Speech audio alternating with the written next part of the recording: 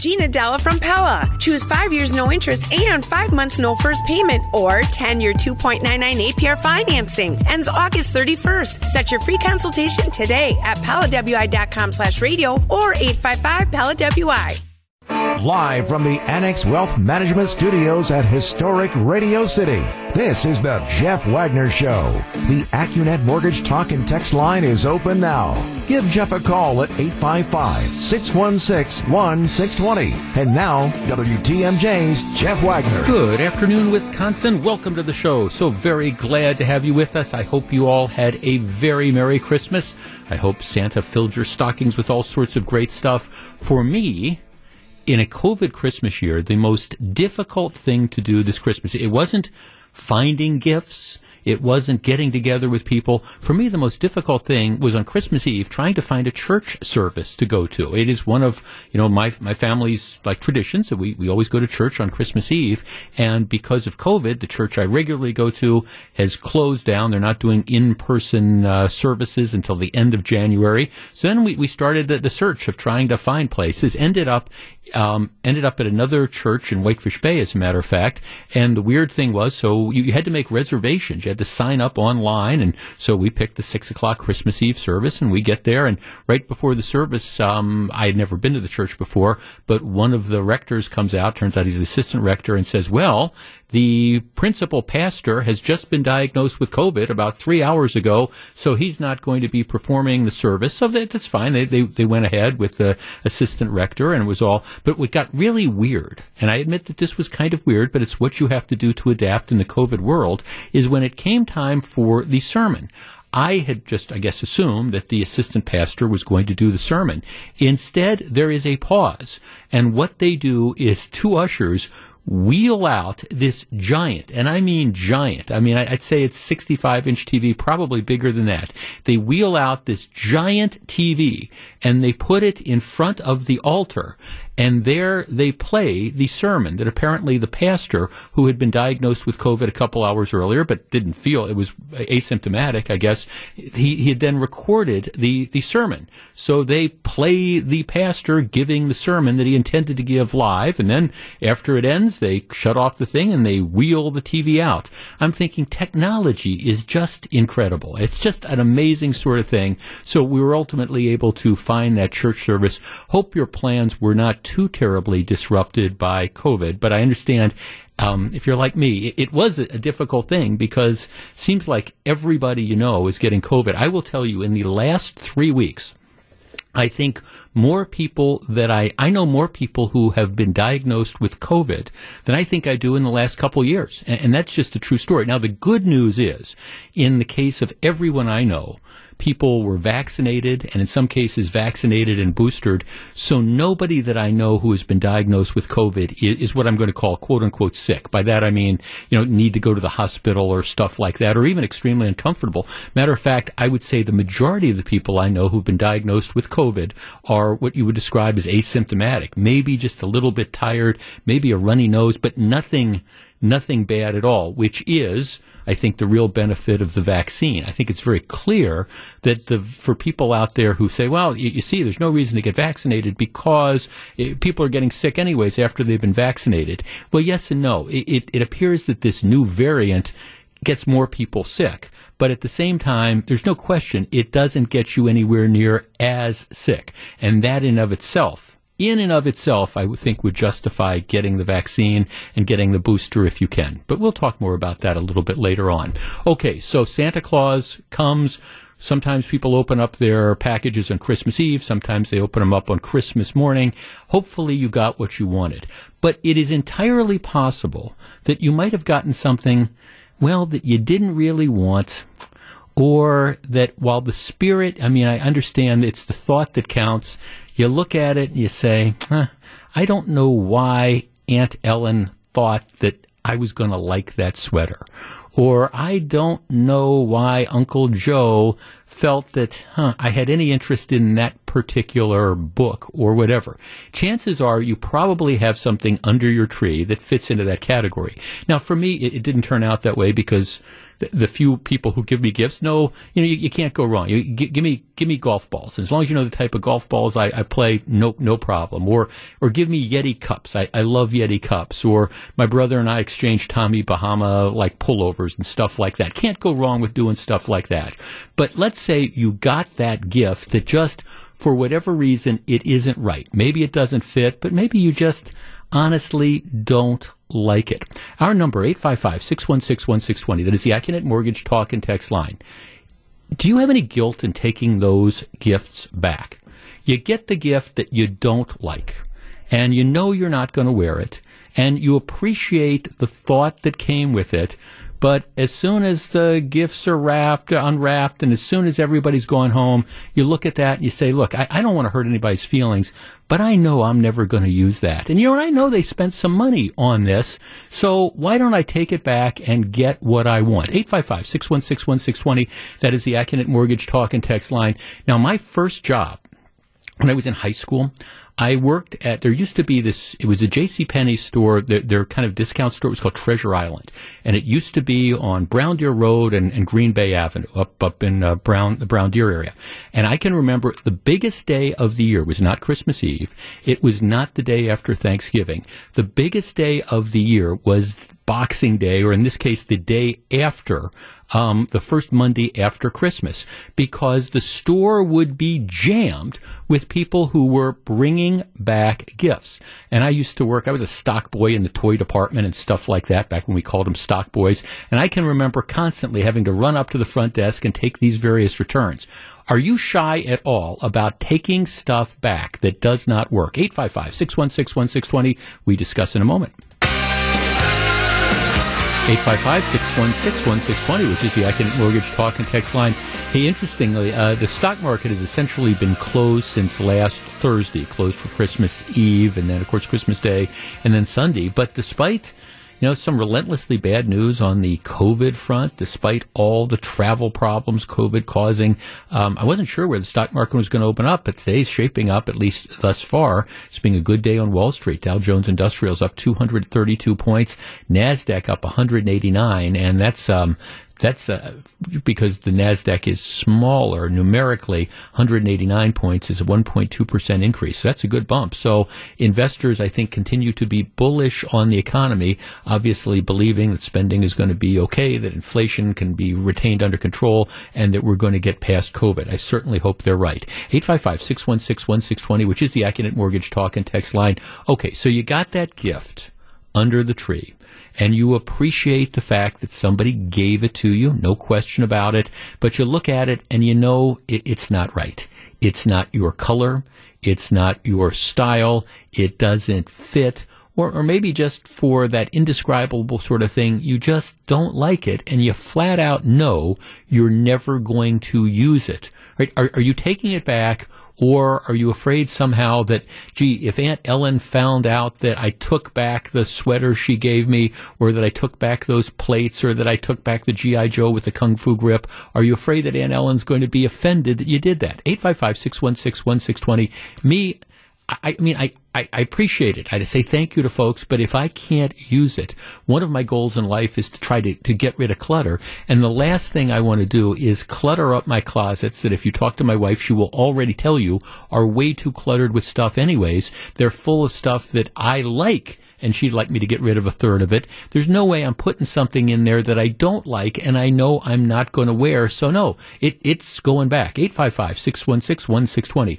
Jeff, those gifts you were talking about are the perfect gifts to keep, put in a closet, and then give away at a Secret Santa or anonymous type gift exchange. That way you don't have to feel bad about returning it, and you don't have to spend money on people you might not be exactly thrilled about for the gift exchange down the road. I'm not sure. I guess first of all, the problem with me is if I put stuff in a closet somewhere, I would forget about it. And then when I got ready to move out of the house, that same stuff would be there. And I think, where the heck did this come from? Oh, yeah, that was from Aunt Ellen 15 years ago at Christmas.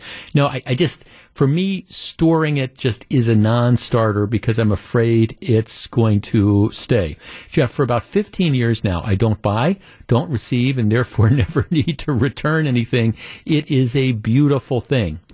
Well, I don't know so much. I mean, I enjoy, I admit, I still enjoy the presents under the tree and stuff. And, we had some very, very generous friends who gave us some nice things. And, it doesn't necessarily mean that you have to spend a lot of money on the stuff. But yeah, I like getting the Yeti cups. I like getting the golf balls. Like I say, my brother and I, we typically exchange Tommy Bahama pullovers. Friends of ours gave us an omelet thing, a real fancy omelet pan and stuff. And my wife was cooking omelets the other day. So, I like getting the gifts, and I like people being thoughtful. It's just, every once in a while, let's face it, you get what is to you a clunker. So you have to do something about it. And given the fact that people spent a bunch of money on this, it's just boom. It's going back. No question about it. And I'm not going to feel too guilty for that. And chances are, if you are in an in-person brick and mortar store today, you're going to see the huge crowds. And yes, it might be some people who are trying to glom on to the after Christmas discounts that they have, like, here, go get the wrapping paper and things like that, stuff that you're going to need next year. Some of it's going to be that, but a good portion of it is going to be people bringing back that pink bunny suit, for example, that, somebody gave their kid that, they're just not going to wear.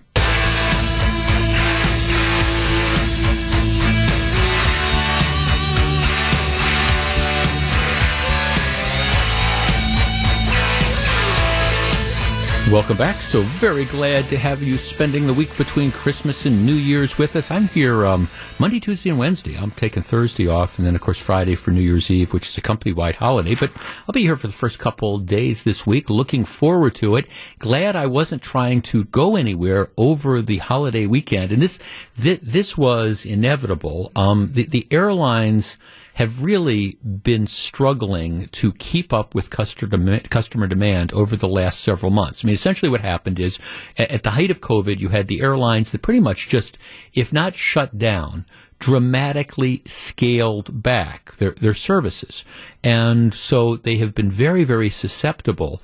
As demand has come back, I honestly think demand for travel has come back faster than the airlines anticipated and faster than they've been able to ramp up their services.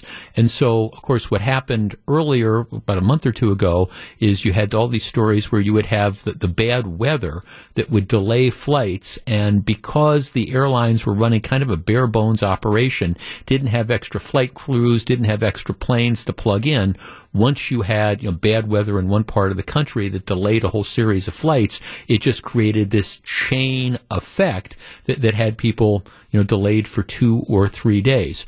What happened over the last weekend is a little bit different. There was some weather issues, but that's not primarily it. What happened is, as COVID and the variant rampages through the country, and again, as we talked about at the beginning of the program, the good news for this is, of course, that if you're vaccinated and you have a booster, even if you get COVID, the odds of you becoming ill, and by ill, I mean ill to the extent that you need to go to the hospital and things like that, are dramatically, and I mean dramatically reduced. But nevertheless, if you test positive for COVID, your employer's not going to let you come to work. And so that's the deal. And apparently what's happened is, just like all industries have been devastated by people getting diagnoses of COVID, that's starting to happen to the airlines as well. You're going to have pilots who've been diagnosed with this. You've got members of flight crews that are diagnosed with this. And because the airlines are still running, I don't want to say bare bones operations, but they're still understaffed compared to perhaps where they were 2 years ago as they try to ramp up, and everybody's looking for help nowadays, and they suffer those problems as well. So what ends up happening is, if you get 15%, pick a number, 15% of your pilots or members of your flight crew that call in sick because they're quarantining because either they've been diagnosed with COVID or they've been in close contact with a family member that has COVID or whatever. You don't have the pilots, you don't have the flight crews to staff the flights, so you have to cancel the flights, which I know a lot of people, it hit particularly hard in Atlanta, which is, of course, the hub for Delta. It hit hard in LAX. It hit hard in New York. And I understand it's frustrating. You're trying to go over the river and through the woods to get to grandmother's house. You show up at the airport, and all of a sudden the flight has been canceled. But that's just kind of the reality as Omicron scrambles, air travel. And I think that's going to be the reality for the next couple months. I think the system is going to be very, very vulnerable. And so, as our traffic reporter, Debbie Lozica, says, a lot of times when you're out on the freeways and there's slow traffic or whatever, you got to pack your patience. I think the reality is, until we get through this latest wave, whenever that's going to be, if you're planning any sort of air travel, the reality is you better pack your patience as well, because I think the airlines just right now don't have the backup personnel to plug people in if all of a sudden you have a lot of their pilots or you have a lot of the flight attendants or the ground crew or whatever, people call in sick because they're doing the responsible thing, not showing up at work if they've tested positive for COVID. That means those planes might not be able to fly. So that's just kind of the reality, and I think it's going to be the COVID world that we're going to be living in, at least for the foreseeable future. Again, the good news about all this is that for the vast majority of people who made the decision to get vaccinated and or boosted, you're not going to be really sick. You're not going to be in the hospital. I understand it's possible that happens, but that's certainly statistically not the likeliest case. If you listen to all the reports, they'll tell you the vast majority of the people who are in the hospital right now are the folks who are unvaccinated, unless, of course, you fall into one of those particularly vulnerable categories. And even then, your chances of coming through this unscathed are a lot greater if you have been vaccinated and or boosted. All right, Anthony Fauci, who has never met a television camera that he does not like. And I've said this before. I know a lot of people are very, very critical of him, and a lot of people think he walks on water. To me, I have a much more nuanced view of Fauci. I do think he'd do himself and he'd do the health community a favor if he wasn't so overexposed, if he didn't feel the need to say yes to every newspaper interview and every TV interview and every radio interview that asked, because inevitably what's happened over the last couple of years is he says stuff that's contradictory to stuff he said 2 days earlier, or he's got to walk back things because he says something, and then the administration, whether it's the Trump administration or the Biden administration, has a hair on fire moment, like, for example, a few weeks ago when Fauci intimated that you shouldn't get together at Christmas time, and then I think he clearly got called on the carpet by the Biden administration, and he backed off that. But I don't think he's a bad guy necessarily. I just think he's overexposed, and he says stuff that he ends up having to walk back, and that contributes in some part to some of the mixed messages that we get with regard to health that I think has been a hindrance over the course of the last couple years, where you have the World Health Organization that says something, and the Trump or the Biden administration says something else, and the CDC that says something else, and people are just frustrated, like, okay, well, what is really going on here? So in any event, Anthony Fauci today made an appearance on, yesterday was on Good Morning. Yesterday he was on some of the talking head shows, Meet the Press. Today he was on MSNBC and Good Morning America. And he was asked about air travel. Now, the first thing he said was that he cannot imagine when the mask requirement is going to be lifted. You will recall a couple weeks ago, the CEOs from Southwest, and I believe it was Delta, could be wrong, but they said, look, we would encourage you to lift these mask requirements because, because of the circulated air and the purification systems we have, you don't need this. And we think it's unnecessary. Well, okay, Fauci said, no, I don't believe in that. I can't imagine a circumstance under which that mask rule should be lifted. And he sort of, I don't know if he intended it, but his remarks were very, very open-ended, suggesting that this might be the new normal for ever. Now, hopefully it isn't that. But okay, I don't want to talk about the mask rules on planes. I want to talk about the other thing that he jumped into. The way it stands right now is, while you have to wear a mask when you are on an airplane, you do not have to be vaccinated. And there have been some people who say, look, for domestic travel, you have to be vaccinated if you're going to fly internationally. But for domestic travel, if you want to get on a plane today and get out of the cold weather that's coming next weekend and fly to Phoenix, you don't have to be vaccinated. You don't have to show proof of vaccination. There are some people in the quote-unquote health community who say you should change that rule. If people are going to get on airplanes, they should have to be vaccinated. So far, Joe Biden, my opinion to his credit, he's resisted that. His comments have generally been, look, we're not at that point now. Well, this morning, Anthony Fauci appears on MSNBC, and he comes out in favor of domestic vaccination for domestic air travel. Now, it's interesting because he doesn't appear to argue that people who are unvaccinated, wearing masks, are getting on these planes and somehow infecting other people. Right? That's not the argument he's making, that a flight on a plane is like a super spreader event, because we've had people flying for the last 2.5 years, before vaccinations and after vaccinations, and you don't hear any stories about, gee, I was on a plane and somebody on that plane had COVID and now, 200 passengers have COVID. You don't hear any stories suggesting that, the vaccinations or non-vaccinated have led to a super spreader event. But here's what Fauci says. He says a vaccine requirement for a person getting on the plane is just another level of getting people to have a mechanism that would spur them to get vaccinated. Namely, you can't get on a plane unless you're vaccinated, which is just another one of the ways of getting requirements that might be. So let me translate this. What the nation's top health advisor is saying is that he's not arguing that if you fly on a plane without being vaccinated, you are more likely to get COVID on that plane or to give it to somebody. He's saying, I think people need to be vaccinated, and a way we can force them into being vaccinated is to not let them fly on planes domestically unless they are. All right, 855-616-1620. That is the Acunet Mortgage talk and text line. I guess here's how I look at this. If there was evidence suggesting that people who fly on planes who are unvaccinated are likely to give COVID to other people who are wearing masks who are vaccinated on the plane, or to other unvaccinated people wearing masks who are on the plane, if there was evidence that suggested that airplane travel was a super spreader event, well, then from a health perspective, I think you can have that argument. Gee, if we have people getting on planes that are unvaccinated, they are likely to spread it to other people, and they are a risk to folks on the plane.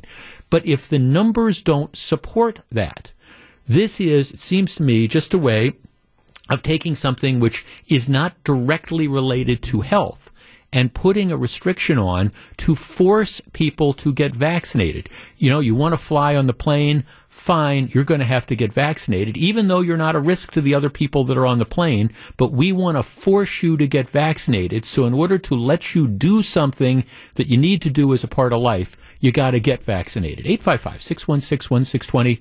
All right. With that being said, should we require people to get vaccinated as a condition of flying on the plane? Or, as with shutdowns of things and things of the like, should the rule have to be tied into, something that makes a material difference in stopping the spread of COVID in that particular location? I mean, for example, if you've got mask rules that say, okay, if you're in a restaurant, you got to wear masks because we have numbers that show that this is where it's spreading, okay, then the mask rule makes sense. But if they don't have numbers saying unvaccinated people traveling on planes are giving it or getting it to other people on the plane flight, if there's not documentation to support it, should the government require it? 855-616-1620. We discuss. 855-616-1620, which is the Acunet Mortgage talk and text line. See, the interesting thing about the way I interpret what Anthony Fauci is saying today is he's not saying an unvaccinated person on an airplane wearing masks with the circulated air and the cleaned air poses a risk to anyone on the plane. He's saying we want people to get vaccinated, so if we deprive them of the right to travel, they can't fly domestically, that will force them to get vaccinated. which is an interesting distinction because it's not saying this relates to the health and safety of the people on the plane. It's just this is our way of forcing somebody who's unvaccinated to get vaccinated. Should the government be in that business? 855-616-1620. And if that's the case, why are we fooling around? Why don't we just come out and say, we're going to pass a law that says everybody has to get vaccinated, and we're going to have the authorities go door to door and stick needles in people's arms. I mean, if that's really the case, and the argument is, okay, air travel really doesn't have any, vaccinations on air travel really doesn't have anything to do with public safety on that airplane. Again, why don't we just say, okay, everybody's got to get vaccinated? And this, again, comes from the perspective of somebody who is vaccinated and boosted. 855-616-1620. That's the Acunet Mortgage Talk and Text line. Let's start with David in Mequon. David, you're first. Hello. Hi, Jeff. Thanks for taking my call. Yes, sir. And Happy New Year to you and your guests here. Thank you. Same to you. What do you think? Yes. I wanted to say really quickly, I agree with you. If there's no evidence showing that there's been any super spreader events, they have the cabin filters where they're supposedly changing that all the time. They're removing whatever's in the air. I don't see personally enforcing it. What are you really trying to achieve here? Well, you're trying to force people. No, and he's very clear about it. You're trying to force people to get vaccinated in order to be able to fly, even though being unvaccinated and flying doesn't directly contribute to, the spread of COVID, or at least they're not showing evidence of that. Yeah. And what I told the call screener is this. So if you've been following, like cruise ships, everybody is vaccinated and they have to show they got the booster shot, and yet the Omicron is spreading all over on these cruise ships. And in the USS Milwaukee, which is a Navy battleship, they're actually tied up in Guantanamo Bay in Cuba right now because they have an Omicron outbreak with all the people that are on that ship. Even though they're fully vaccinated, got the booster, they all have it, pretty much. And so here you have evidence with this, but with the airplane, because you're not on the airplane for too long, I think is the other contributing factor. And so either way, what's the purpose of forcing the people to do this when? Well, thanks for calling, Dave. I mean, again, the purpose is. And look, and I'm not anti-vax. I always get these texts. Don't you realize I've got my vaccinations? I've got my boosters. I encourage people to do this. But at the same time, if the government is going to come around and mandate stuff, doesn't there have to be some connection to what the government is doing versus, what the rule requirement is? This was my beef when we had shutdowns 2 years ago. It was just kind of this knee-jerk reaction that we're going to shut down these businesses. The small-town jewelry stores got to close down, but we're going to let people, go buy jewelry at Walmart, for goodness sakes. It was the picking winners and losers without any rational sort of basis for why you're putting the rule in. And this, to me, is the latest thing. I think people should get vaccinated. I would encourage that. But this is very, very clearly, it's not related directly to health. It is an indirect way of forcing people to get vaccinated, but because you say, okay, you want to travel. Again, if you've got evidence that shows me that people getting off airplanes with the masks and all this stuff over the last 2 years, and you have 2 years of data potentially there, if you can say, all right, look, we're able to translate, we have 200 people that got off this flight from LA to New York, and, a day later, we had a huge number of those people that all ended up with COVID. If you were able to show evidence like that, I understand it. Well, then, because it's related, it's causally related to the rule you're putting in. But this, and I think Dr. Fauci is very clear about this, it's not an argument that people who are unvaccinated pose risks when they are on that airplane. It's just we want to figure out a way the government can force them to get vaccinated. Here's a text. Jeff, isn't the COVID vaccinations and boosters the best path forward to get past the pandemic? All the doctors, nurses, and medical professionals that have been talked to recently have stated this. I don't disagree with that. I don't disagree with that, but that's different than the government forcing people who, for whatever reason, have decided not to get vaccinated, and I think that's a bad decision. But people who've made that decision not to get vaccinated, this is about the government finding a way to force them to get vaccinated that might not be causally related to, to air travel itself. 855-616-1620. Dave in Oak Creek. Dave, you're on WTMJ. Good afternoon, Jeff. Hi, what do you think? As far as I'm concerned, air travel is a super spreader event in itself. Not just because of the airplane and its glorified cabin filters, but the moment you get out of your Uber or whatever and enter that airport, you are in close proximity for prolonged periods of time, going through TSA and everything else where you don't have that filtration. And you're right next to people. And the proof is, look at every time one of these variants emerges. It spreads like wildfire. And it isn't because people are walking from New York City to California. It's because they're flying. Well, Dave, if that was true, okay. We've had, we've been living with the pandemic since March of 2020. So we're going on 2 years. Some of us have been living with it. Others have been dying. Okay. Well, let me. If what you say is correct, that air travel is a super spreader event, wouldn't you think we would have then evidence that proves your point instead of just your supposition? Wouldn't we be able to say? I do. Hey, and what is your evidence? I do. The evidence is how fast it spreads. It spreads at a rate that could only be spread by people flying from one place to another. No, thanks, Dave. You're making it up.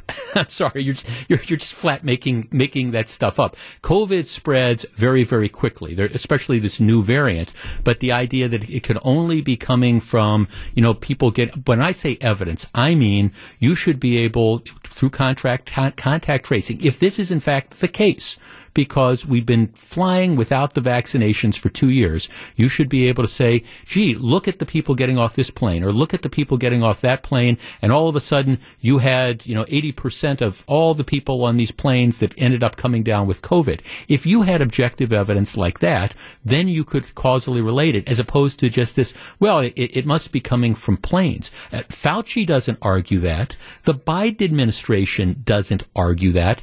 And you know very well the health experts at the Biden administration, if they thought there was a causal link between air travel and the direct spread of COVID, that those numbers would be there. We'd hear the stuff from the CDC. We'd hear the stuff from, the health folks. Even when Fauci proposes this, he's not arguing that people on planes who are unvaccinated are likely to get it on the planes. He's very clear, and I give him credit for this. He's just saying, look, this is another way, this would be another lever that we would have to force people to end up getting vaccinated, even though it's not directly causally related to where they get it. And to me, I think that's the difference of that. Jeff, it's things like this that are making a lot of people skeptical about COVID.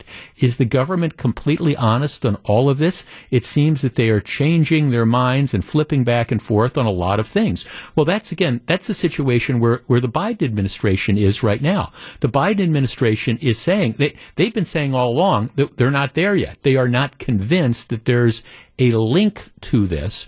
And to Joe Biden's credit, and mark the tape on that, to his credit, he's saying, look, before I'm going to impose a rule like this, I want to be convinced that it's just not going to be leveraged to force people to get vaccinated, which Joe Biden and I both agree would be a good thing. It's going to be, I want to make sure there's a lever that it makes some sort of sense. I mean, otherwise, should we say that you need to be vaccinated to go to a grocery store, or you need to be vaccinated to, drive into a parking lot, or you need to be vaccinated, that the government requires you to be vaccinated to go to Lambeau Field in a football game or to go to a Bucks game? Now, I know and I understand that there's some venues who have made that decision. And that's fine. If the airline, if Delta Airlines or Southwest or American or United want to come out and say, here's the deal, we are going to require you to be vaccinated to fly, I think they have every right to do that. And maybe if they did something like that, it would cause a spike in their business because people would say, I'll be safer on the airplanes. Maybe it would hurt their business. But this is different. This is the government requiring that. And anyhow, that's Fauci's statement for the day. And let me kind of summarize this because I see the tone of texts I get. I understand. I think people should get vaccinated. I think people should get the booster shots. But if the government, I believe, is going to require people to do that, there should at least be some relation between the activity that they are trying to link to the need to get the booster and COVID. And so far, I don't think they have any objective evidence that suggests that. And Dr. Fauci doesn't seem to suggest that either. He's just saying if we do this, it might give us some more leverage to force people to get vaccinated. Live from the Annex Wealth Management Studios at historic Radio City, this is the Jeff Wagner Show. And now, WTMJ's Jeff Wagner.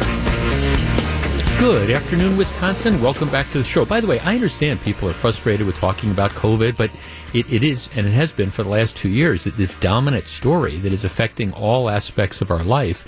And I understand that there's two groups of people out there. There's some that say, look, everybody should be vaccinated, everybody should be boosted, and if people who don't want to do that, well, the government should round them all up and stand them in lines and make them get vaccinated. Well, I'm sorry, I don't subscribe to that. And this is from the perspective of somebody who does believe that everybody, unless you've got a medical reason, and I'm talking about a real medical reason, I think you should get a vaccination. I think you should get a booster when you're eligible for that. But the idea of the government going door to door and grabbing people, and that's what people really believe should happen, and giving people vaccinations, I don't think that's the role of the government. I just don't. And then you've got the flip side, the people on the other side who, and I get these texts, the government trying to force me to get a vaccination. That's like Hitler's Germany and stuff like that. And it's not. References to Hitler are always bad. But there is this kind of divide. There was an interesting story in the New York Times over the weekend about how, and it tied into something I've been saying for the last couple months. I think pretty much people are dug in. I don't know, which is one of the reasons why I think we're going to have to figure out how we're going to live with COVID, because I think people are pretty much, like I say, dug in, that they've sort of made up their mind on whether they're going to get vaccinated or not. And maybe you can tinker around the edges a little bit, and maybe you can persuade a certain percentage of people, but if 62% of the people or whatever it is across the country have been fully vaccinated, I don't see that all of a sudden that other 38% are suddenly going to wake up one morning and say we're going to do it, even though you wish they could. But does that mean that the government then goes door to door and starts injecting people? And I don't think you can do that either. As I started off the program, though, I say this sincerely, I think in the last, I'm going to say month, more people that I know have come down with COVID than maybe total over the last, 22 months. I mean, it's really been remarkable. And it seems like, every time, because my wife keeps in touch with our friends better than I do, she'll call me and she'll say, okay, so-and-so's got COVID, or so-and-so's got COVID, or so-and-so's got COVID.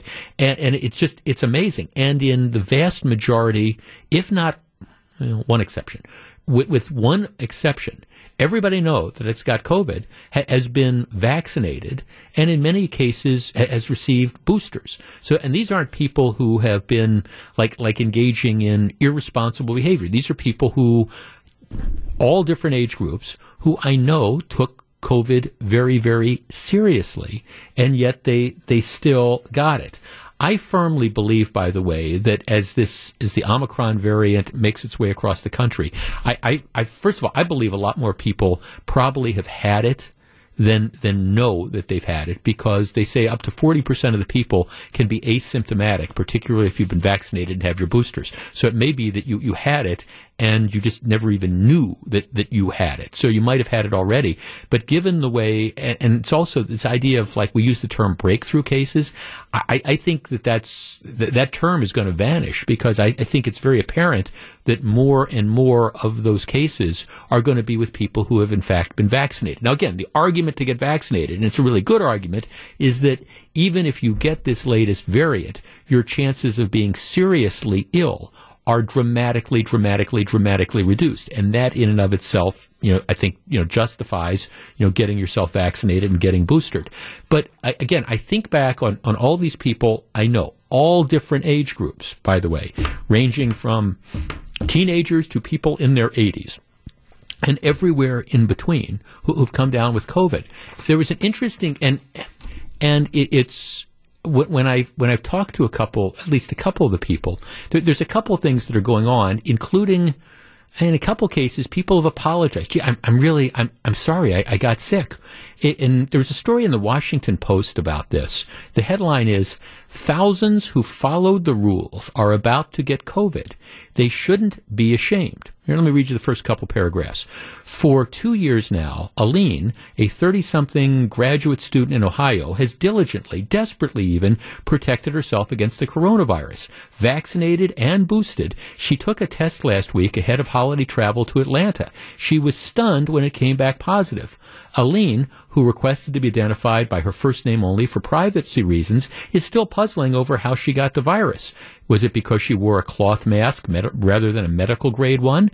And she worries that the cough she has could now worsen because she has diabetes. That's not the most painful part of the ordeal, though. Quote, "I feel very embarrassed and dumb," she says, and she's upset that she's causing her family stress. "It's eye-opening that I feel so much shame from it. And I'm realizing how much judgment I was secretly harboring against people who got it before." And then it goes on to say, Aileen is part of a rapid uptick in cases in the U.S., new daily records, breakthrough cases becoming more normal and less of an exception. The Center for Disease Control and Prevention warns these cases are now likely to occur. For many people, Washington Post writes, who test positive during this latest surge, the virus is sparking yet another unpleasant feeling in an ordeal that has churned out plenty. That feeling? Shame. Okay, 855-616-1620. That is the Acunet Mortgage talk and text line. Now, I fully admit, I don't get this, but it might be a real thing. Should people who get COVID, all those folks that I know, that I've talked about, again, ranging from teenagers to people in their 80s, who, in my opinion, did the right thing. They got vaccinated, they got boosted. In many cases, I know they wore masks. They took it seriously, and nevertheless, they got it. Should they feel guilty? Should there be shame at all? 855-616-1620. My answer is I hope not. And I hope people aren't judging with that. Typically, in general, we don't judge when people get illnesses, but in this particular case, it is COVID differently. And if my guess is you probably know people over the last few weeks who have come down with COVID. Maybe you yourself have been diagnosed with COVID. All right, should you feel any sort of guilt about it at all? 855-616-1620. That's the Acunet Mortgage talk and text line. And my answer is, I hope not. What do you think? We discuss. 855-616-1620. That's the Acunet Mortgage talk and text line. Look, I really believe, I think, for the initial round of the virus, the original, especially when we developed a vaccine, the idea was you get vaccinated and it's going to, in all likelihood, prevent you from getting it. And that's the way it was sold, and I think that's probably true.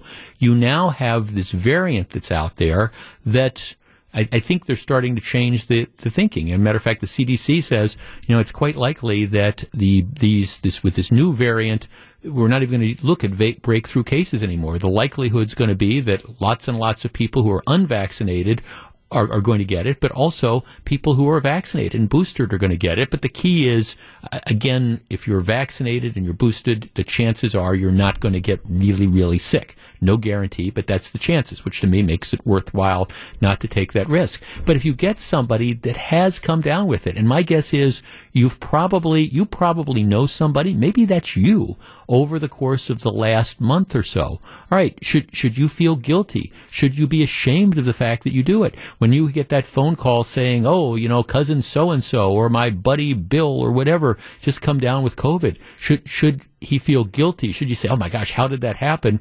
Or is this just kind of where we are right now with it? And should the question be, are they sick? is there anything we can do? 855-616-1620. To me, the reaction is, gee, how do they feel? Is this a situation where we might have to worry about they're going to be in the hospital? Or is it, okay, they're a little bit tired, they've got a quarantine, it's a little bit of a nuisance. But should they feel guilty? And my answer would be, I hope not. Mary in Kenosha. Mary, you're on WTMJ. Hi. Mary. Actually, I was just telling. Hi. How are you? Good. I was telling my son the same thing. 29-year-old had COVID when COVID came around, and he was pretty sick the first time around. Then he had vaccinations. He's got the COVID again. Right now, we didn't get to do Christmas together, so he's still in quarantine. But we had that conversation in regards to were you exposed to some of your friends, and I'm telling him, and he said, Mom, it's kind of going around this time, and he's not as sick the second time around. Yeah. Didn't lose sense of smell, taste, anything like that. So it's this time around, and I believe it's because he was vaccinated that obviously we can get vaccinated and you can still catch it. Yeah, well, exactly. And he shouldn't feel guilty or like a bad person or be ashamed that he caught it. Right. Well, good. No, thanks. I guess, I started off. Okay, I started off the conversation. Like I say, the church I go to is closed through January because of this latest variant. And matter of fact, I talked to the minister, and he made the decision because a lot of members of the congregation are older.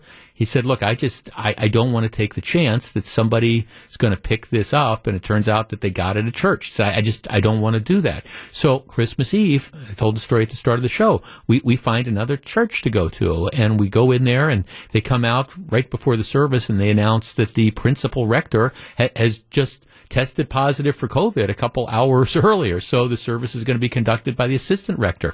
I have no doubt that their pastor, was vaccinated, probably had a booster. Matter of fact, they said he was. It was one of these breakthrough cases that was there. He shouldn't feel guilty. He shouldn't be ashamed. Everybody should be hoping that the guy gets over it, which is just, like all of us. It's good. Hope you have minimized the consequences of this. But shame is a weird feeling to have in something, like this. Jeff, all this needs to stop. No one should feel guilty if they're vaccinated or unvaccinated. No one should throw shade at anyone if they get COVID. I have seen this topic ruin relationships with family. I think everyone just needs to stop. I think we need to stop the insanity. What is the end game in all of this?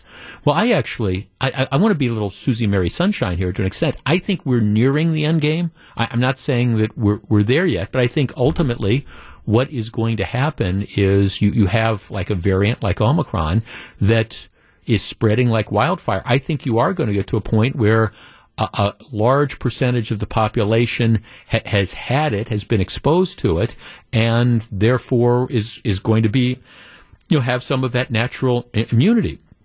And I think, we're getting to a point, hopefully this will be the year where, you get to enough people that have it, then it becomes what they say is endemic, which means it becomes like the flu. COVID isn't the flu now, I get that. But it becomes like the flu where it reemerges seasonally. You deal with it, but it doesn't overwhelm the hospital systems, which is what the underlying problem is now, that a portion of the people who get it, largely those who are unvaccinated, get it and they end up in the hospitals, and you have this overwhelming surge. Most of the people who are vaccinated and have getting COVID in these breakthrough cases, they're just mildly uncomfortable. Not all, I get it, but they're mildly uncomfortable. They're going to come out of quarantine in 10 days and they're going to be fine. So I think that's where the ultimate answer comes. But I don't think, you use shame on this whole situation. If you get COVID, and I'm thinking, like I say, of all the people I know in my life who over the last month have come down with it, none of them should be ashamed of that. Matter of fact, I'm glad in all the cases I can think of so far, nobody's had any significant adverse reaction. And I think our response needs to be, instead of tisk tisk, how could you get COVID? It more needs to be, what can we do for you? Are you feeling better? When are you going to come back into society? I always wonder what it is about politicians that when they wake up and they go into the bathroom in the morning and they look in the mirror, they always, it's something to do with the political ego. They always look at their reflection in the mirror and they see somebody who's subscribing to higher office. You know, every senator, U.S. senator that goes into the bathroom, looks in the mirror and they see the president looking back at him. Congressmen look in the mirror and they see the senator looking back at him. Locally, State Senator Lena Taylor, she must be one of those types who walk in and whenever she looks in the mirror, she must see somebody that occupies a higher office. Now, Lena Taylor, who is very, very controversial, she's been the subject of all sorts of issues. And by the way, on a personal level, I like Lena Taylor. When we used to do TV, I always thought that the Lena Taylor in person was a lot more considered and a lot smarter than the character I think she plays in public. But Lena Taylor in the past she ran unsuccessfully for Milwaukee County Executive against Scott Walker, got slaughtered. She ran for mayor against Tom Barrett, got slaughtered. And earlier this year, she announced that she was going to run for lieutenant governor because Mandela Barnes, the current lieutenant governor, he's vacating that spot. He's running for U.S. senator. So Lena Taylor was going to run for lieutenant governor. Apparently, she decided that wasn't a good enough gig because a couple days ago, first of all, she announced that she was suspending her campaign for lieutenant governor.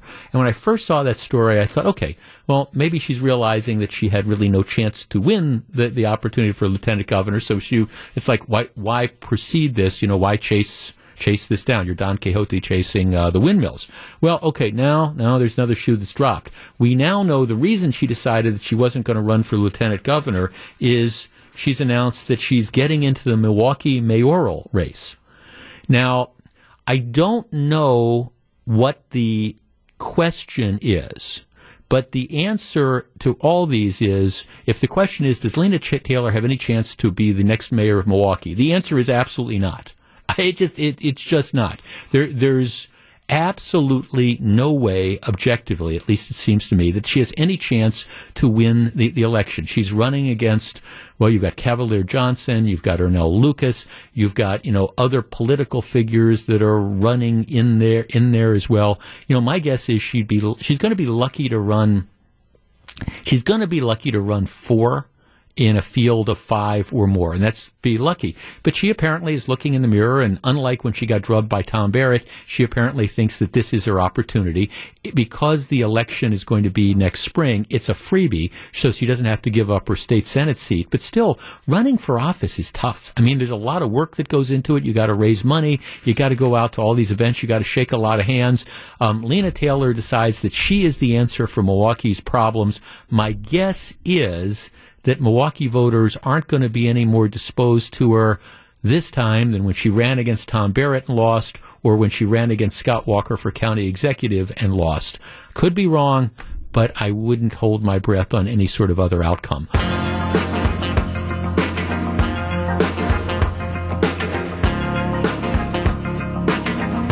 2020 was a huge year in the news business because, first of all, it was an election year.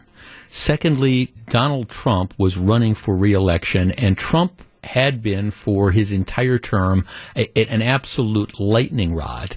And whether it was newspapers or television, people apparently could not get enough of politics, and they couldn't get enough of the Trump phenomena. Now, that cut both ways. There were some people who absolutely loved President Trump who couldn't get enough of him. Took the attitude that the media is out to get him, and so they flocked to some of the conservative news outlets that rebutted that premise. Then there was the more mainstream media outlets who kind of decided that Trump was the Antichrist, and we're going to run every negative story we can about Trump, and viewers flocked to that, and readers as well. Well, okay, that has changed now. Cable news networks, of course, were the main form of evening entertainment for millions of Americans last year who were just glued to what's the latest development. In 2021, however, this year, weekday primetime viewership is down 38% at CNN, 34% at Fox News, and 25% at MSNBC, according to Nielsen. So, I mean, a huge chunk of the news audience for cable news has gone away. I mean, CNN's ratings dropping almost 40%, Fox News dropping almost 35%, MSNBC, which didn't have the highest ratings in the first place, they're down by 25%. Those numbers are significant. And it's not just on cable news. ABC's World News Tonight, which is the number one program on the mainstream networks, broadcast networks, ABC's World News Tonight, that's down 12%. CBS Evening News, down 14%. NBC's Nightly News, down 14%. During the Trump era, explosive subscriber growth for some digital news sites because, I mean, like I've talked about before, the New York Times and the Washington Post essentially became house outlets and organs for the anti-Trump forces because they realized that generated clicks and sold subscriptions. And so if you looked at the New York Times, even today, but certainly during 2017, 2018, 2019, 2020, 90%, 9 out of every 10 stories about Trump had a negative spin on them. I mean, it was kind of funny because it could have been a deal that Trump gives $2,000 to every person out of his personal funds, and the New York Times would have said, well, he's given $2,000, but, he's giving it in $100 bills, so you have to go to the bank and you have to change it. That's the way those stories were. Well, again, now what they're finding is with Trump gone, 2021 has been different. The number of unique visitors to the Washington Post down 44% this November compared to November of 2020. Now, November of 2020 was, of course, the elections. The number of unique subscribers, November of last year compared to November of 2 years ago, November this year compared to November of 2020, down 34% at the New York Times. These are huge statistical drops. Our number is 855-616-1620, which is the AccuNet Mortgage Talk and Text line. My question is this: what is going on? And I guess I think people are just burned out on the hard news. I think people are burned out on politics. I think people are burned out on the COVID stuff. I think people are just kind of resigned and frustrated and depressed and kind of like at their wits' end over a number of the things that are going on. And I think one of the things then that they're doing is they're looking for other forms of entertainment other than coming home from after work and deciding, okay, I'm going to run to Fox News, or I'm going to run to CNN, or I'm going to run to MSNBC, and then I'm going to log into the New York Times and I'm going to see what anti-Trump stories they have out there. I think between COVID and the intensity of politics in 2020, I think we're at a stage now where people, they want something else. And yeah, you got to talk about COVID, and yes, you got to talk about some aspects of politics. But I think in large measure, lots of people are just, I think they're just kind of burned out. Now, interestingly, when it comes to doing what I do for a living, we did really, really great this year. I mean, I don't know exactly, what that is. Maybe it's a mix of stuff or whatever, but we did really great. But at the same time, I'm also, I think when you look at these hard numbers among nighttime entertainment and the newspapers and stuff, I think a lot of people are just burned out. So does that describe you? Have you kind of, with the current event stuff, whether it's COVID or whether it's all the political infighting and stuff, are you looking for something else right now? 855-616-1620. And if not, what explains this huge drop-off? Because I'm here to tell you, when you get cable news channels that are looking at those kind of numbers, 34% drop, 38% drop, 25% drop, when you're looking at, big newspaper websites like the New York Times and the Washington Post that are having unique visitors down 34% or 44%, that tells you that something is going on. What is it? And I just think people are somewhat burned out. 855-616-1620, we discuss. And by the way, I do, there's always sort of a pendulum effect. I've been doing this for a long time, and you'll have, for example, an election season where people who are tuned in to the issues and politically aware and stuff, that they're really tuned in, and then after the election, there's always kind of a fatigue factor. My guess is going into 2022, which is going to be another election year, I think you're going to see viewers, subscribers, whatever, return to, the cable news outlets and stuff as people start gearing up for the midterm elections that are going to be in 2022. And I certainly think that's going to be true in Wisconsin, where we're going to be a hotbed. There's no question about it, with Senator Ron Johnson, who I believe is going to run for re-election. Hasn't announced it yet, but I think he's going to run. He'll be running for re-election. You'll have the governor's race that's there as well. I mean, there's going to be a lot of interest and issues and things like that. And of course, nationally, where you've got both houses of Congress in play, there's going to be a lot of attention. So a lot of those political junkies and the news junkies are going to come back. I think that's natural. But still, these drop-offs were pretty darn extreme. 855-616-1620. What's going on? Let's see. Jeff, I think it's all tiring. Something different would be nice, but careful what you wish for. From the sounds of it, from the media, there's not too much good on the horizon. Well, I do. I say this half tongue in cheek. If you want to look at the networks, my prediction is when the numbers come out from December as to, what the highest rated cable TV networks are, Hallmark Channel is going to walk away with it. Lifetime's going to do well. All the people these channels that are offering the alternative viewpoints, look, let's be light. You watch that Hallmark movie, and we've talked about this before. You watch the Hallmark movie, and you don't have to worry. It's not going to get canceled. The guy is going to get the girl, or the girl is going to get the guy. The hometown, coffee shop is going to be saved.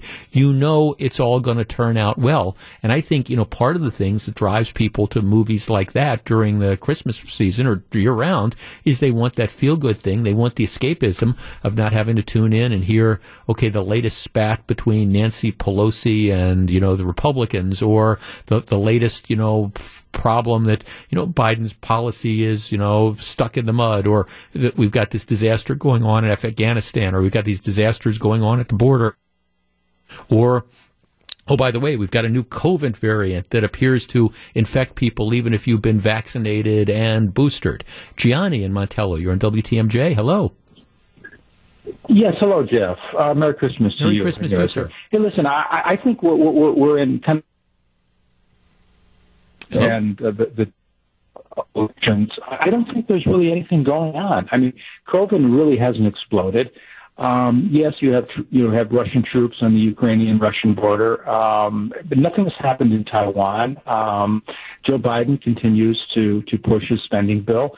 I think we're just in this limbo land right now, where people are focusing on their families. It's Christmas time. Mm-hmm. Easter will be coming up, and I cut my cable 3 months ago, and I haven't really. We don't watch much TV. And you don't miss Talk radio, WTMJ. That's it. Oh, well, Johnny, thanks for the call. That's we love to hear that. But it is.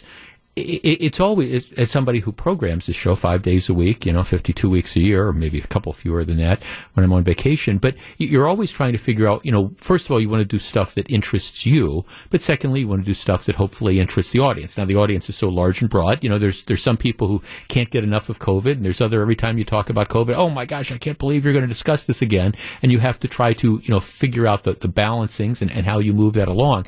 I mean, I do think a lot of it does come down to what I'm going to describe as Trump fatigue, because I think that there's just a lot of people who love him or hate him who were exhausted by the 4 years of the Trump administration, because it was always something, and there was the intensity of those feelings that were out there. It reminded me in some respects of what went on during President Bush's tenure, the second President Bush, George W., because you had he was a polarizing force as well, and after 9/11, when you had the military incursions and things like that, it was just this incredible intensity, and then ultimately, I think that candle burned so brightly that after the 2004 election, again, there was a drop-off. People were so invested, whichever side you were on, and then once it was over, there was a drop-off. I think you're seeing some of that now, the political thing,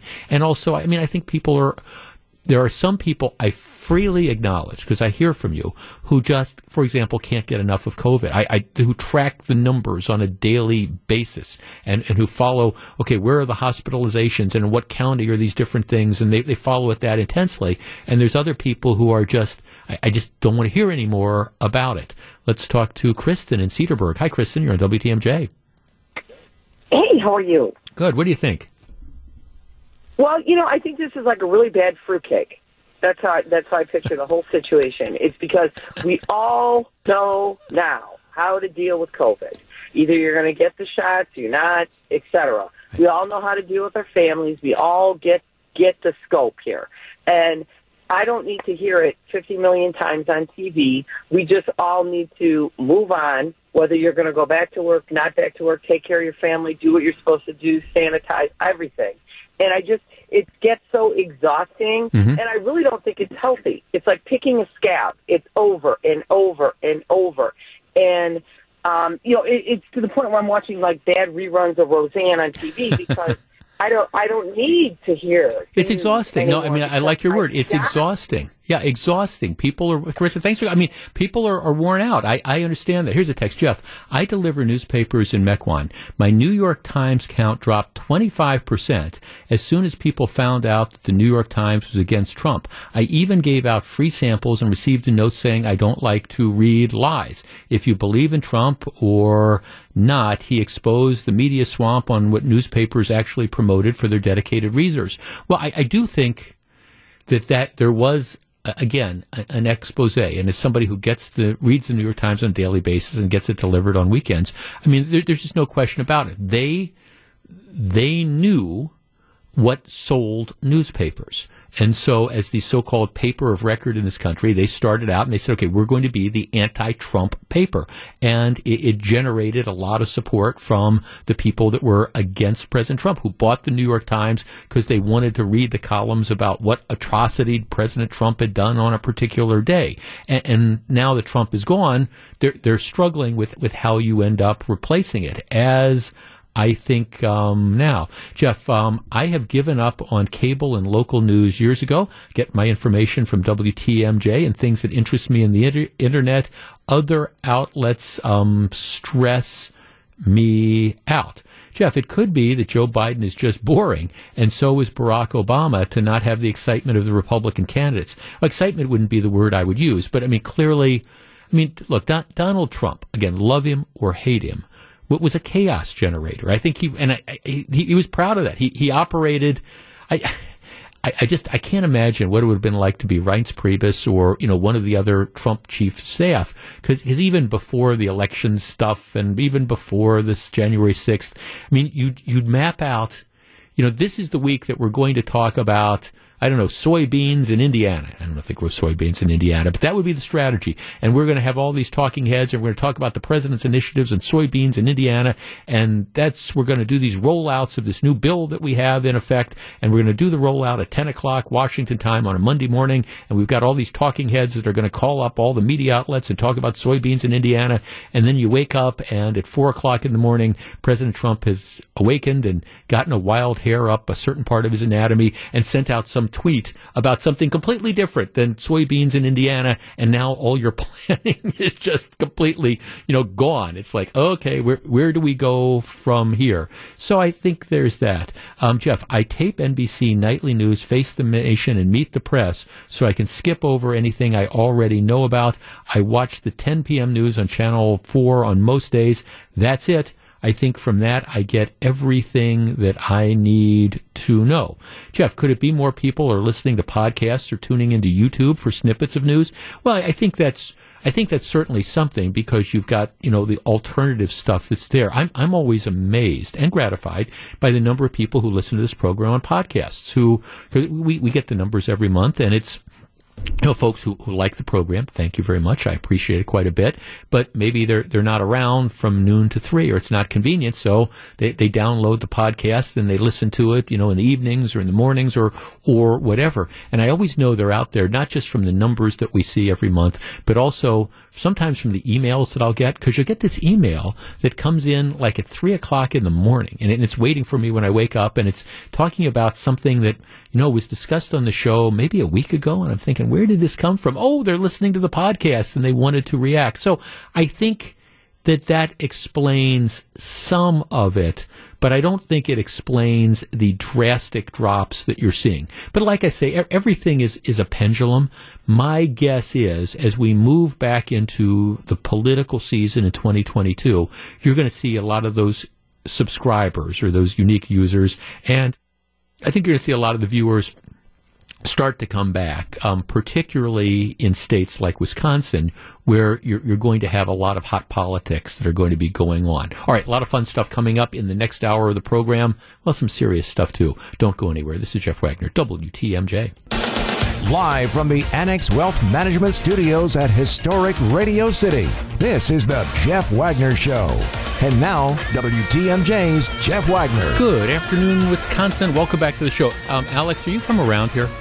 Yeah, I grew up in the Racine area. You grew up in the Racine area. So when you got into news, you had an advantage in Wisconsin, just like I had as growing up around here, because we know all the places, or at least, we know the different places. So when you hear Oconomowoc, it's Oconomowoc, not Oconomowoc or whatever, however you might say it, right? But that is an advantage.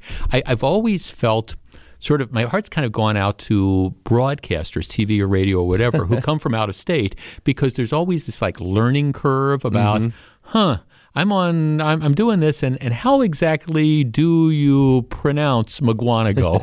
Or is it Mukwanago? Is it Mugwanago? All those types of things. So you and I have not had. So we were, and I'm just kidding, because our guy who does a lot of the voice work is an incredibly talented guy, and just really incredibly talented. But I was listening before the news because we were doing one of these advertisements for like Packers parties and stuff, and they were going through different bars. And there's this bar in Oak Creek, and there's this bar in Milwaukee, Goolsby's in Milwaukee, and then there's one. He said, go to this place in Nashua.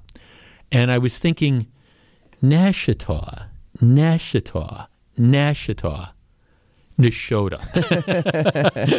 So we're going to have to tease our teammate a little bit that it's Nashota. But I mean, I understand if you're not from around here and you see. You see it. It could be Nashua. I mean, I kind of get it.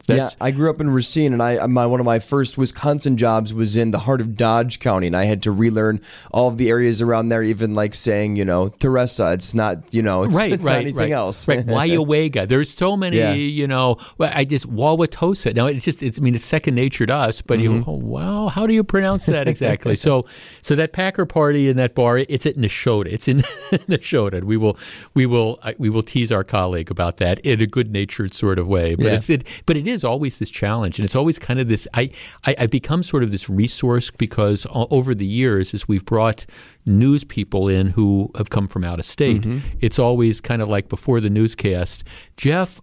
Oconomowoc. How exactly do you pronounce it? Oconomowoc. So because I guarantee you one of the things that you find, I learned this early on. It's, for example, it's daylight saving time. It's not daylight savings time. If you put the extra S, trust me, Alex, there will be all sorts of people who are just waiting to point out the fact that you added that extra S to it. So that's it. Nashota. We got it. Go to the Packers party in Nashota.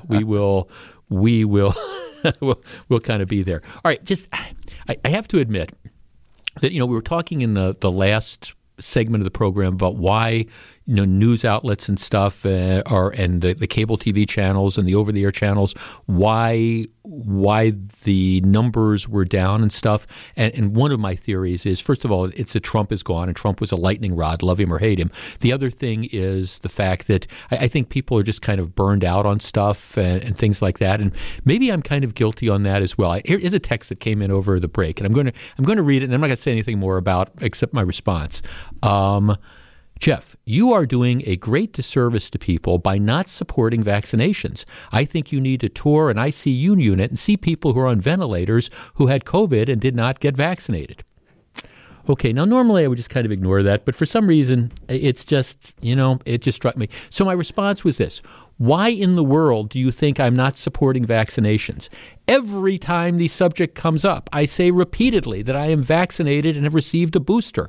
I say repeatedly that vaccinations dramatically decrease the likelihood of becoming seriously ill. Now, I don't believe the government has the authority to line people up and force them to get vaccinated, but that is hardly not supporting vaccinations. People that hear only what they want to hear are extremely frustrating. Sheesh. That was my response. And it's sort of like, oh, you're not supporting vaccination. No, I do support vaccinations. Get vaccinated. It makes it much less likely that you will end up in a hospital, which at the end of the day is very, very important. But if you are asking me, do I think the military has the right to come door to door, pull you out of your house, and force you to become vaccinated against your will? My answer would be no. I don't think the government has that authority. That is not, however, being anti-vax. For goodness sakes. Okay. Okay, here's the text. Jeff, glad you're talking about Neshota. The Madison TV stations don't bother to teach proper pronunciations to newbies. Yeah, I can imagine that you get that. Jeff, I live and work in Neshota. Has the oldest and best restaurant in Wisconsin, right here in Neshota. Yeah, but I mean, look, it's Nashotah. So I understand if you're not familiar with this, you could look at that and say, Nashotah, I guess, but it's Neshota. We know that. And my guess is after this segment, our voice guy, Frank, is never going to forget that it's Neshota either. He does a really great job, just kind of kidding around. All right, so over the weekend, I had Friday, Saturday, and Sunday off, Christmas Eve, Christmas Day, and then yesterday. One of the things that I did was I used it as an opportunity to actually watch a couple movies, but I didn't go to the movies. Thursday night, I think Fran and I, we watched the new Lucille Ball, Desi Arnaz movie, and I forget what it's called, Being the Ricardos, something like that. That's available in theaters. It stars Nicole Kidman and Javier Bardem, and it's a week in the. It's by Aaron Sorkin, who did The West Wing and stuff, and it's a week in the production of the I Love Lucy show and all. So we watched it, but we didn't go to a movie theater to watch it. We watched it on one of our big screen TVs because it's available on Amazon Prime, and we have Amazon Prime. I think if it were not for Amazon Prime, we would have probably gone to the theater and seen it. But, do I need to see it on a big screen? Not necessarily. I can see it from, the comfort of my living room, and we make popcorn, and it's all set. So we watched that. And then on Friday, during the day, this isn't Fran's kind of movie, but the new Matrix movie with, Keanu Reeves, the reboot after like 20 years it's been 20 years since the Matrix trilogy, aired. That movie dropped late last week as well. And so I sat down and I watched the Matrix movie. That is also playing in movie theaters now. The numbers that it's doing are, and if you ask me what I thought of The Matrix, I was a fan of the original Matrix movie. I thought was just great. I thought the other two in the trilogy kind of went progressively downhill. But I thought the original Matrix movie, the first one, was incredibly creative and wonderfully done. And like I say, I was disappointed in the other two, but I don't know where you go after making that great first movie.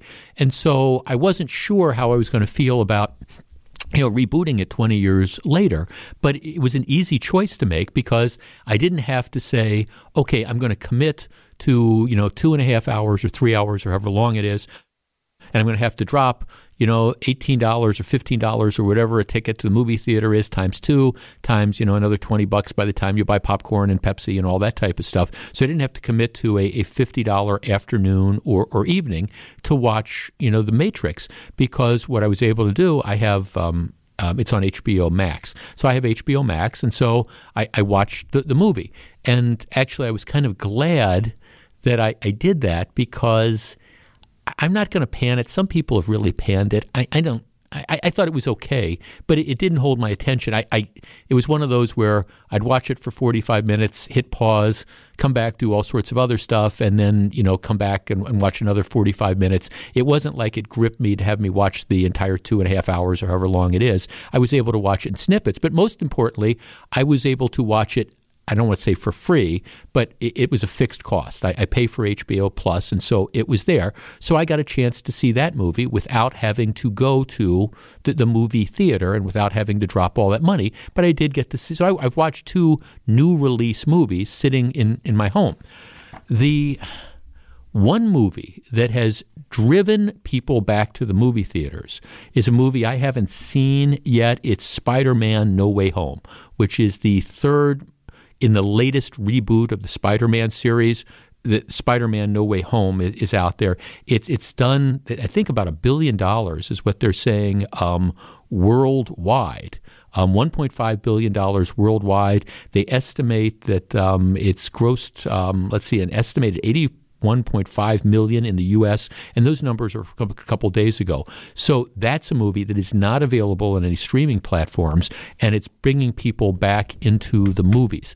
I haven't seen it yet, but it's on my list. It's a movie that I want to see, along with the new movie that came out Christmas Day, Licorice Pizza, that strikes me as interesting, and I kind of want to see that, and maybe Fran and I'll go on a movie date sometime. But the movie theater numbers are down. And part of it is because of COVID. Part of it is because people have gotten out of a habit. And part of it is because a lot of these titles are streaming. And so if you want to watch the Lucy Desi movie, all you got to do is pull up Amazon Prime. If you want to watch the Matrix movie, which is a big action movie, and I'm sure it would be cooler to watch it, on a big screen, but I've got a 65-inch TV screen. It was fine to watch it there, and I can watch it from the comfort of my own home without having to pay any extra cost. I think as long as you've got a lot of these big-time movies which are streaming, it is going to be extremely difficult to get people back to the movies. 855-616-1620, that's the Accunet Mortgage Talk and Text line. Okay, when's the last time that you went to a movie theater, and do you intend to go back anytime soon? And do you think that you're ever going to get to a point where you're going to a movie theater as much as you did, I don't know, say pre-COVID? 855-616-1620. That's the Accunet Mortgage Talk and Text line. And my answer is, as long as the studios give you the option to stream movies, I think it's really good. I don't see how the movie theaters come back. Every once in a while, you're going to have these blockbuster movies like the Spider-Man movie. I get it. But, there's only so many of those movies that are out there. And if a movie theater is competing with, HBO Plus, for example, for a movie like The Matrix, it's going to kill movie theaters, won't it? 855-616-1620. We discuss. Jeff, I went twice this weekend. The theaters were jam-packed. They were so busy they ran out of many concession items. Jeff, you might have mentioned this already, but until Hollywood starts producing movies that are worth seeing, I don't want to waste $50 on tickets and popcorn to see a lackluster movie. Well, I think that's an issue as well. That's why, the Spider-Man movies, that's why Spider-Man is just doing such huge business, because it's an established movie genre. You've got an established character. It's the third in the trilogy, the latest trilogy. It's got that whole Marvel universe around, and people have been waiting. Here's a text. Jeff, I agree completely. That's the same way I watch The Matrix. Even though I have a 75-inch TV, I will be going to see Spider-Man and Top Gun in the theater, but the convenience of watching it at home, especially when I get my 85-inch TV set, is unbeatable. I'm not allowed to have an 85-inch television set. Mel in Beaver Dam. Mel, you're on WTMJ. Good afternoon. Brown Deer, Good afternoon, Jeff. But thank you. That's okay. Look, I'm one that I'm getting into the Fire Stick and the Roku, but for those streaming services, you still have to pay extra for those. I like the experience of the theater, especially Spider-Man, a big budget theater a film, as well as The Matrix. I will go to certain films. I would not go see the Ricardos at a theater. Right. I'd wait on that. I waited to see the King Richard about the Williams sisters. Right. That great. I saw that at home. Right. But that didn't cost me $14 a month for Netflix or $12 a month for HBO. I don't want to pay those amounts. Yeah, no, and I get that, Mel. I guess for people, I guess my point is for people who do, and there's a lot of us that have multiple streaming services. And especially, and I get what you're saying, especially for a movie like Spider-Man, or one of our texters was saying, Top Gun, these things where you really want to see it on a big screen. I understand that. But to your point, the movie about the Williams sisters, that I don't know that you need to see that on a big screen. I haven't watched it yet. I know it's available on Netflix, I think, or whichever one it is. I agree with you. The Ricardo movie, I like small movies. I like a lot of these little things, but you don't need to see that on a big screen. I'm not trying to deter people from going to see it in the movie theaters, but it's not like, oh wow, you need to have that on the big screen because it's an action movie. No, it's a small sort of set piece. The Matrix, I think you could make an argument that The Matrix would be cooler if you watched it on the big screen, but again, now especially that I've seen it, I'm not sure that I'm going to drop $15. I'm not sorry that I watched it in the way I did, especially because I know my wife wouldn't like it at all. So you had that dynamic that was there. 855-616-1620. Tom in West Bend. Tom, you're on WTMJ. Hi, Jeff. Hi, Tom. I just want to say, me and my wife are movie freaks, and we go to movie theaters all the time. We just went to saw the Kurt Warner movie over the weekend. Is that good? And it was very good. And it was, but it was very nice. I says, I enjoy going to that. I rather go on a date night and do that kind of stuff. And people shell out money always left and right. But for us, it's entertainment. We're old fashioned and we like our movie theaters. Right. Do you have any streaming services or no? No, I got Uverse and everything else. I don't have HBO as far as that stuff. So, for me and everything else, I enjoy going to that, and it's a smaller town. No, guy, thanks for calling. Well, it's interesting. A couple of people are texting me too, saying that they like the Marcus theaters. It's like Tuesdays, it's $5 or something. And so one of our texters was saying, "Well, I like to watch a lot of the stuff on streaming, but on Tuesdays when it's $5, I end up going." Jeff, a few weeks ago, I took my 3-year-old son to see the Clifford movie. He enjoyed the experience of going to the theater. But truthfully, otherwise, we seldom go. Bringing the entire family is an expensive endeavor, and it's easier to order the movie from the comfort of my own home. Well, that's it. And I do think it's an interesting dynamic where the movie theaters, and I know the movie theater operators can't be happy with this because they're essentially competing with the studios for your dollars. And you really see this with The Matrix. The Matrix opened up at 22 million, I believe is the last numbers I have.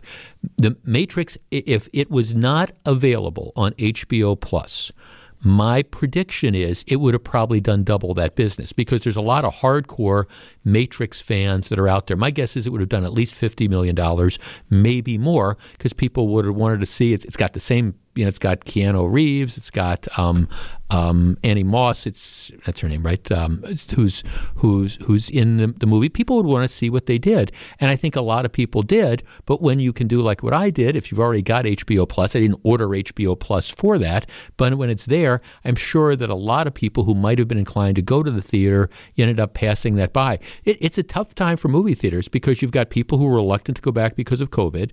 You've got is Hollywood producing movies that people are going to want to see? How many Spider-Man, how many Spider-Man movies are there left to make? And you're competing again with the streaming. Going to be a tough time for that business.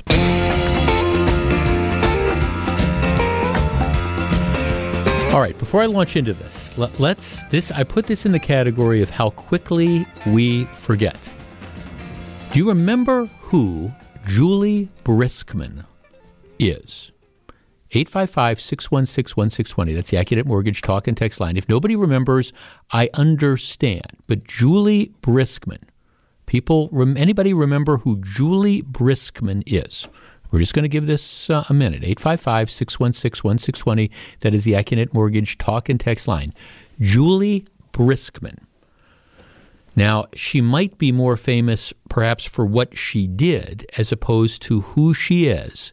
But I don't know, 4+ years ago, she was all over the news. Julie Briskman, 855-616-1620. That's the AccuNet Mortgage talk and text line.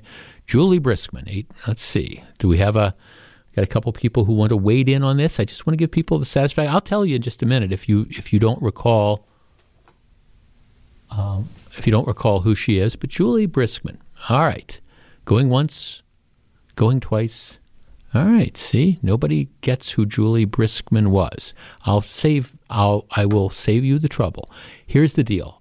I take you back to October 28th of 2017. It's a Saturday afternoon, 3:12 p.m. This is, remember, Donald Trump, he is the president at this time. And it was on that afternoon that he had played golf at the Trump National Golf Club in Sterling, which is in Northern Virginia. And Trump and his motorcade is leaving the golf course, going to the White House or wherever. The motorcade slows for a red light, and there is a cyclist who is driving. The motorcade passes, and the cyclist, if you will recall, makes an obscene gesture at the president's motorcade. You realize this is President Trump, so she makes an obscene gesture at him. You will recall that. Then the motorcade slows down for a red light. The cyclist by now has caught up to, again, the limousine, and in case they didn't see it the first time, the cyclist, again, flips the bird at the president. All right? The cyclist who did that was Julie Briskman. All right. Now, after that this picture went viral. She was originally fired from her job for violating their social media rules because she was very, very proud of the fact that she was the one who flipped off the president. Because what happened is there were all these people, these photographers and stuff, news people in the motorcade. They took a picture of her. They weren't able to identify her. So once she saw this, she was very proud. She went and told the world, I am the person who flipped off the president of the United States. And she used some of her work social media accounts. Ultimately, her manager, they fired her for violating their policy on social media. She sued, got her job back, and she actually ran for like a local office and ended up winning.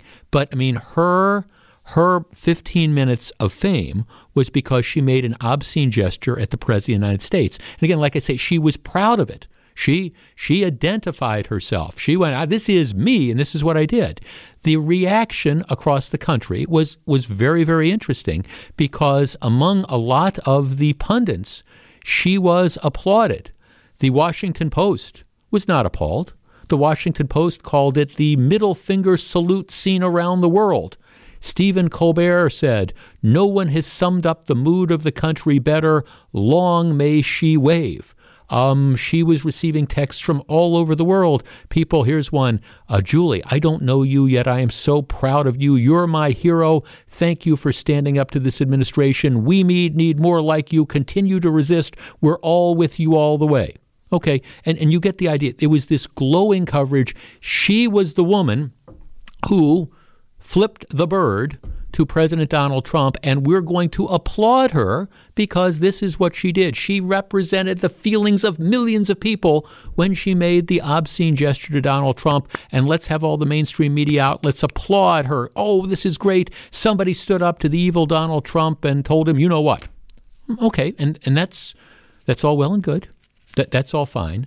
Well, I now take you back to later on this weekend. Now, everybody knows the story of the "Let's Go Brandon" chant.